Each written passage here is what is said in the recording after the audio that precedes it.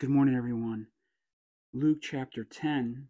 Now, after a chapter regarding much discipleship in Luke chapter 9 and the sending out of the 12, now after this, the Lord appointed 70 others and sent them in pairs ahead of him to every city and place where he himself was going to come.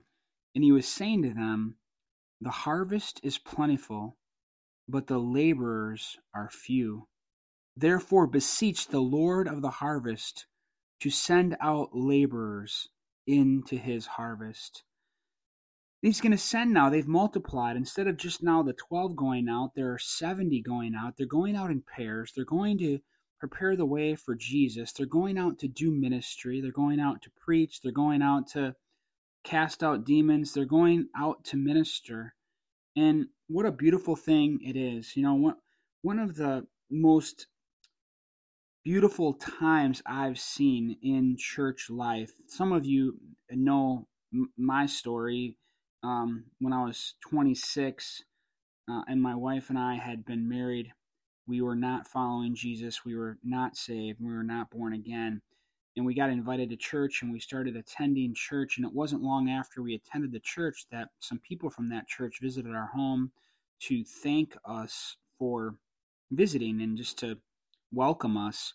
But actually, it was more than that, because when they came into our little 2-bedroom home in the woods, they shared the gospel with my wife and I in a way that we had never understood it before. And we both that night accepted Jesus Christ as our Lord and Savior. That was October of 1996. And that was the beginning of our spiritual journey. Our lives changed. It was like the light went on. Shortly thereafter, I was in the woods and I just sensed the Holy Spirit was with me. And God transformed us to live new lives for Him. Hallelujah. And what I came to realize later is that those people were actually trained in a ministry called Evangelism Explosion, where they learned how to share their faith. And at that time, the church that I was attending uh, was doing an amazing job of teaching people how to share their faith. It was a 13-week program where you would come to the church, you would have a leader who was trained, and actually people would go out in threes, and someone would be fully trained, the other two would be in training and learning how to share the gospel. They'd be learning a gospel presentation, and then you would go and visit typically people who visited the church or other means that the leader of that little 3-person group wanted to do, and you would seek opportunities to encourage people in their faith, to share your faith. And that's how they came over to my house. They were honoring God, giving a night a week to do ministry, and they came to my home and led us to Christ. And now, here I am, a pastor now since 2009, and now I'm, doing my best to help people understand the gospel, and I'm I'm the fruit of their labor, and it's a beautiful thing to getting trained. Listen to what it says again. And he was saying to them, "The harvest is plentiful," meaning there are people out there that need the gospel, that even are willing to hear. But the problem is there's not enough laborers, but the laborers are few. Therefore, beseech or ask the Lord earnestly of the harvest to send out laborers into his harvest field. And we have today a real problem in the church in that people are not trained to share their faith. They just haven't taken the time to get trained, and as a result, many a Christian, good believing people, aren't anywhere near as fruitful as they could be in leading the people around them to Christ. And it's largely because they are not trained, and it takes a commitment to be trained. I mean, even to the point of just saying to someone, have you ever said this to someone? Would you like to receive Jesus Christ as your Lord and Savior? If you haven't ever asked someone that question, there's a good chance you haven't ever led someone to Christ. Now, if you ask that question and they said yes, you know what, I would. Now, first of all, before you'd get to that question, you'd want to share with them the gospel in an understandable way. And that's another reason why some folks have never asked that question, would you like to receive Jesus Christ as your Lord and Savior? Because they haven't presented the gospel to someone before. in a, maybe at all, or in a way that they can understand. And why is that? Well, it's because most people have never practiced or trained to be able to do that. So then let's just say you did. Let's say you practiced and trained and you could share the gospel. And then you said to someone, would you like to receive Jesus Christ as your Lord and Savior? And let's say they said yes. Well, then what would you do? Would you know what to do? Have you been trained in what to do? Could you lead them in a prayer? Could you say something to the effect, hey, you know what? The way to do that is to confess to the Lord with your mouth that you believe in him and that you believe that Jesus was raised from the dead. And really a great way to do that is a prayer. And what I could do is I could lead you in a prayer now. You're not praying to me, but we're praying to Jesus. But I could help lead you in a prayer where you would tell Jesus that you believe that he is the Lamb of God who died for you and that he was raised from the dead. And now that you want to place your trust in him for the forgiveness of sins and to receive the Holy Spirit. And would you like to do that? I can lead you in a prayer. And you can just say the prayer with me after me, but remember, we're praying this to the Lord. And then are you trained in the prayer too? So that would be, so this is all stuff that I've spent a great deal of time on. After I got saved through that ministry, a year later, they asked me to come speak at their banquet just share a testimony of how I came to Christ, because I was fruit to their ministry, so that they could, celebrate at their annual dinner.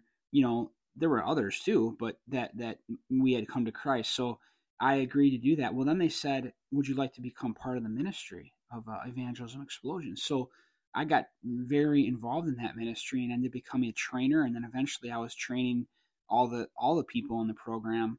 And it was one of the most dynamic times I've seen in my Christian life. We had at one time over 20 teams of 3 going out on Wednesday nights. So over 60 people saying, you know what, instead of doing Bible study where I'm just puffing up myself in more Bible knowledge, which is a great thing, by the way, but eventually Bible knowledge should lead to doing something for Jesus. So there were 60-some people gathering together at like 5:30 in the evening. We'd have a little snack. We'd do a little bit of training for like 45 minutes, and then we would go out and share our faith to someone. And I just thought, man, that was beautiful. And eventually pastoral change, things like that, and the ministry, at least at our church, kind of fell apart. And from what I understand, that ministry is not as, it's still doing an impact in the world, Evangelism Explosion, but there's a problem in the church today, in that people don't want to give their time to be trained and give their time to do evangelism. It really is a sad thing, to be honest, and something that I had always hoped to change, but I've found it very challenging. I'm going to read it again. And he was saying to them, the harvest is plentiful, but the laborers are few. Therefore, beseech the Lord of the harvest to send out laborers into his harvest field. In fact, even now, I'm seeking to train people at our church.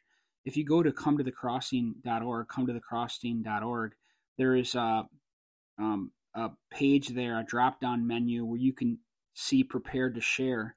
And I have written material, I have audios on the presentation to train people on sharing their faith. And I encourage every Christian to get trained. The first person who will be blessed in it is you, because you'll understand the gospel. When you get it down to the point that you can share it with someone else, you'll understand it so much better to yourself. And the first person that you can preach the gospel to is yourself. Hallelujah. And it'll always be with you then when you not only commit to learning it, but try to as you can. My wife and I were at dinner last night, and we witnessed to a gal named Emily, and I pray she comes to church. We gave her an invitation, but we should always be looking to be his laborers. The harvest is plentiful, but the laborers are few. Oh Lord, raise up more laborers, even in our midst, even in those I influence, God. Raise up laborers. Help me, God, to have people who want to get trained, who want to make a difference for your kingdom. Hallelujah. Oh Lord, inspire us. Call us to your ministry. Go before I send you out as lambs in the midst of wolves. It's not always going to be easy. Carry no money belt, no bag, no shoes, and greet no one on the way. Whatever house you enter first, say peace to this house. If a man of peace is there, your peace will rest on him. But if not, it will return to you. Stay in that house, eating and drinking what they give you, for the laborer is worthy of his wages. Do not keep moving from house to house. Whatever city you enter and they receive you, eat what is set before you, and heal those who are in it who are sick, and say to them, the kingdom of God has come near to you. But whatever city you enter and they do not receive you, go into its streets and say, even the dust of your city, which clings to our feet, we wipe off and protest against you. Yet be sure of this, the kingdom of God has come near. Wow. So Jesus would send them out without provision, because that way they would have to rely on the people they were ministering to, and it would force them to be in company with others instead of just maybe getting an inn or going out for dinner by themselves. They would interact and be forced to interact and rely on the people that they were with. They were to show loyalty to the people who showed them loyalty. To the people who rejected their message, they're to shake the dust off their feet and move on. But this was a way of sending them out, because if we can find an excuse to not interact with people, a lot of times we will. And he was forcing them to go in a way where they would have to interact with people. And if they do reject you, he says, I say to you, it will be more tolerable in that day for Sodom than for that city. Isn't that something? For those who reject your message, people who ultimately reject Jesus are going to they're going to face severe suffering for rejecting Jesus. There's such an important and urgent thing that people know the gospel. Heaven or hell awaits based on our response to Jesus. And then he says, woe to you, Chorazin, woe to you, Bethsaida. Now, those were going to be cities that Jesus was going to go and that these 70 people were going to go to. For if the miracles had been performed in Tyre and Sidon, which occurred in you, they would have repented long ago, sitting in sackcloth and ashes. But it will be more tolerable for Tyre and Sidon in judgment than for you. Now, Tyre and Sidon, especially Tyre, is talked about a lot, Tyre, in the Old Testament, in Isaiah, in Ezekiel. And it was a city that faced significant judgment and destruction. And he's saying that the destruction that those cities faced, it actually is going to be better, or it's going to be worse for Chorazin and Bethsaida, because he's saying, you know what? If you guys would have came with the gospel, Tyre and Sidon may have even repented of their sin. And if Chorazin and Bethsaida, if they reject the message that you bring, it's going to be worse for them than the destruction that came on Tyre and Sidon. Wow. But it will be more tolerable for Tyre and Sidon in the day of judgment than for you, verse 14. And you, Capernaum, another city they were going to go to, will not be exalted to heaven, will you? You will be brought down to Hades. Interesting. Facing suffering for not accepting Jesus Christ and his gospel. The one who listens to you listens to me. And the one who rejects you rejects me. Now remember that. When we would go and if we were to share the gospel and people don't want to hear it, you can say they're rejecting us, but ultimately they're rejecting the message. And he who rejects me rejects the one who sent me. When they're rejecting Jesus, they're rejecting God. The way to God the Father is through the Son, Jesus Christ, who was a representation and an exact imprint of God's nature. And now we come to God through Jesus Christ, and everyone needs to receive Jesus as their Lord and Savior to be saved. Now listen to this return. Kind of a hard warning there and maybe sound kind of negative, but look what actually happened. The 70 returned with joy, saying, Lord, even the demons are subject to us in your name. Hallelujah. And he said to them, I was watching, this is Jesus now, as though he was seeing them when they went out. He said to them, I was watching Satan fall from heaven like lightning. Behold, I have given you authority to tread on serpents and scorpions and over all the power of the enemy, and nothing will injure you. Nevertheless, do not rejoice in this, that the spirits are subject to you, but rejoice that your names are recorded in heaven. Hallelujah. So Jesus was like getting a vision of them going out and how he was with them. And he said the number one thing that you should rejoice about is that your names are recorded in heaven, that your names are in that book of life. Hallelujah. At that very time, he rejoiced greatly, this is Jesus, in the Holy Spirit, and said, I praise you, O Father, Lord of heaven and earth, that you have hidden these things from the wise and intelligent and revealed them to infants. Yes, Father, for this was well-pleasing in your sight. And what he's getting at there is, the simple-minded, those who are willing to receive the gospel, and his disciples who were not of any prominence, really, as people, they have been given to them. They've been revealed. The kingdom of God has been revealed to them. They have received it.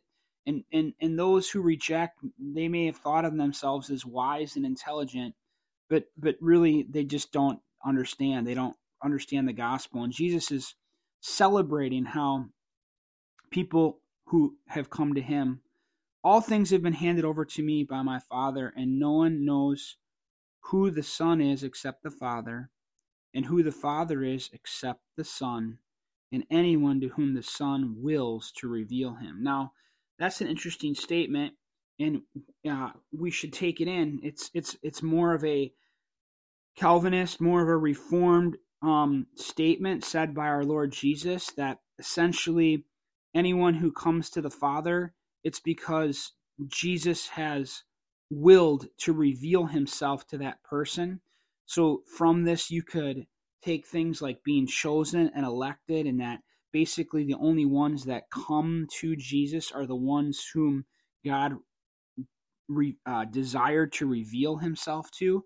And there's something really beautiful about it. Like if you're a believer right now, as I am, that God ordained that you would believe. God set it up. Like God had a plan and a hand in you coming to him in faith. It wasn't just something you did. It was something that God said, that one's mine. And hallelujah, I think there's something to celebrate in that God has chosen us and chosen to reveal himself to us. And I believe it. I believe it's true. Now, the question is how do you reconcile that with all the other passages that everyone who calls on the name of the Lord shall be saved? And the answer is, I don't know.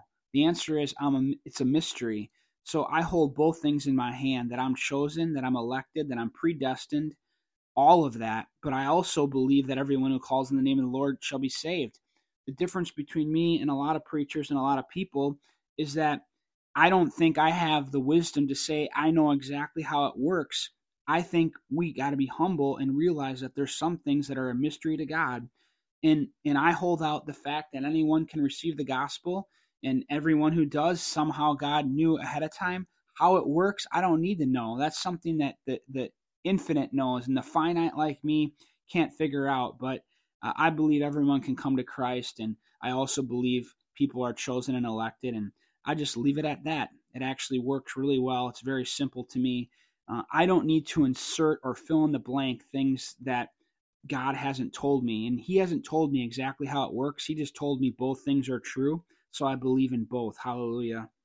Turning to the disciples, he said privately, Blessed are the eyes which see the things you see. For I say to you that many prophets and kings wished to see the things you see and did not see them, and to hear the things which you hear and did not hear them. And this is talked about in other places of Scripture, that even the angels longed for the day that Jesus would be revealed. And that could be what saying here is that, the prophets wish to see the days of Jesus, and now you get to see him and hear him. And we live in the day of the gospel instead of living under the law. And praise God that we are blessed to live in that day. And a lawyer stood up and put him, Jesus, to the test, saying, Teacher, what shall I do to inherit eternal life? Now, again, where are we? We're not even in the church age yet. The gospel is beginning to be preached by these guys, but the fullness of it, honestly, is not even fully known yet, because Jesus hasn't died and rose again. So this is an interesting question in this setting before the dispensation of the church age. And a lawyer stood up and put him to test, saying, "Teacher, what shall I do to inherit eternal life?" And Jesus said to him, "What is written in the law?" See, so he's still at this moment, we're still in the season of the law. How does it read to you? And he answered, "You shall love the Lord your God with all your heart, with all your soul, with all your might, or with all your strength and all your mind, and your neighbor as yourself." And he said to him, "You have answered correctly. Do this and you will live." But wishing to justify himself, he said to Jesus, "And who is my neighbor?" So those are Old Testament passages, by the way, and Jesus brought those in as some of the most significant passages in the Bible, to love God with all of your being and to love your neighbor. And if you do those things, you're doing well. But now what it means to love God is to love Jesus. We have to believe in that revelation of God which came to earth to reveal who God was. So now it's through Jesus, and we need to love him with all our soul, mind, and strength. But yes, we are to love our neighbor as ourselves. And now this guy's saying, "Well, who's my neighbor?" And this is where we hear the parable of the Good Samaritan, only told, I believe, in the Gospel of Luke. Jesus replied and said, "A man was going down from Jerusalem to Jericho and fell among robbers, and they stripped him and beat him and went away, leaving him half dead." So picture this guy. He's almost dead. He's been beaten so bad. And by chance, a priest, now this would have been a Levitical priest, was going down on that road. And when he saw him, he passed by on the other side. "Oh, look at that guy. I don't want to be near him." Likewise, a Levite. So now, not all Levites were priests, but all priests were Levites. Does that make sense?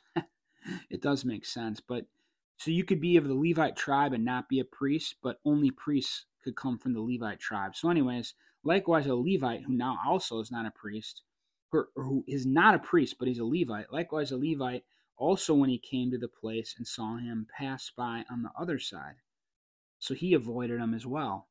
So God's special people so far are just avoiding him. But a Samaritan, now, a Samaritan is someone who believed that worship takes place on a different mount, not on Mount Moriah or not in Jerusalem, but on Mount Gerizim. And they also didn't believe in the resurrection like the Pharisees. The Pharisees and the Samaritans didn't get along.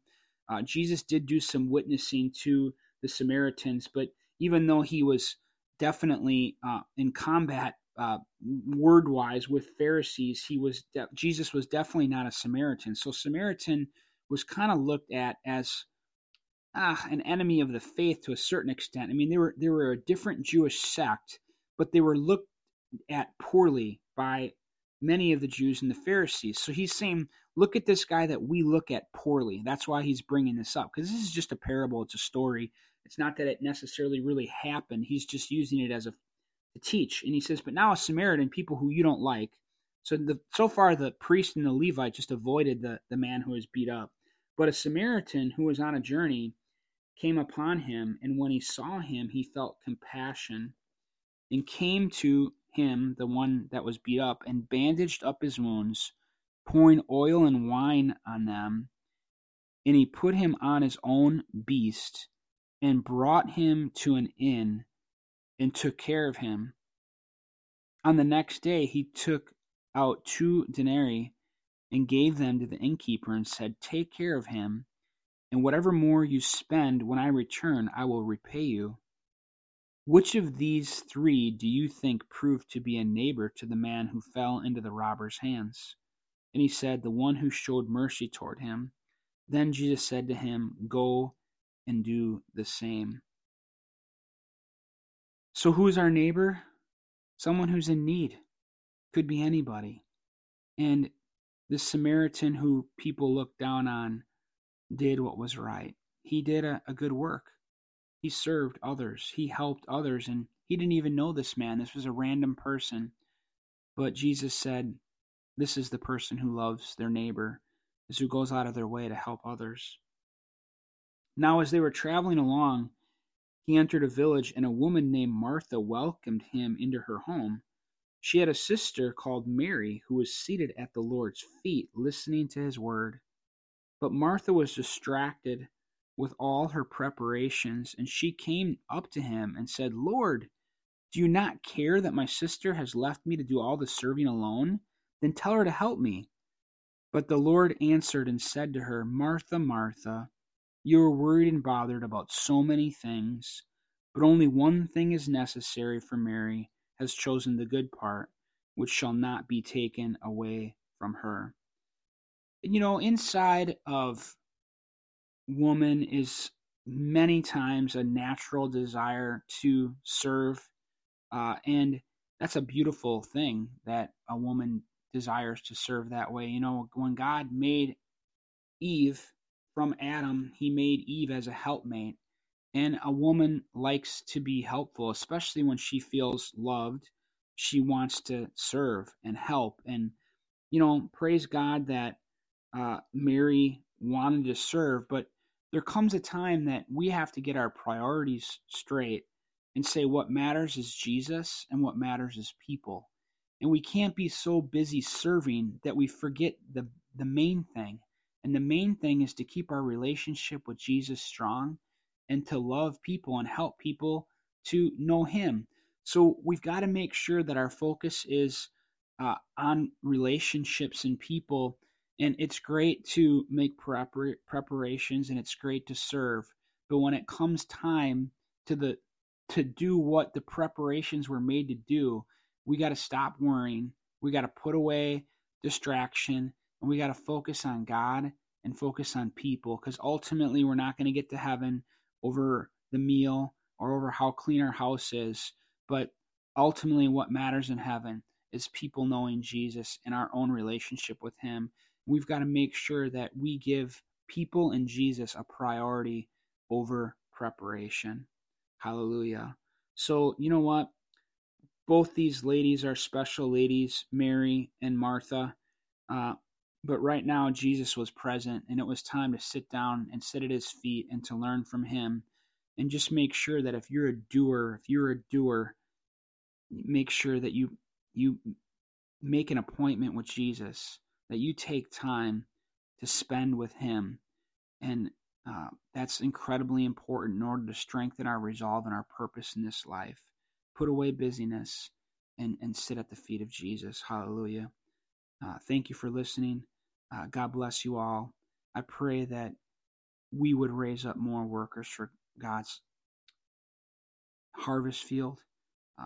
If you're at our church, I've sent out an email recently about people getting trained. I hope you take me up on it.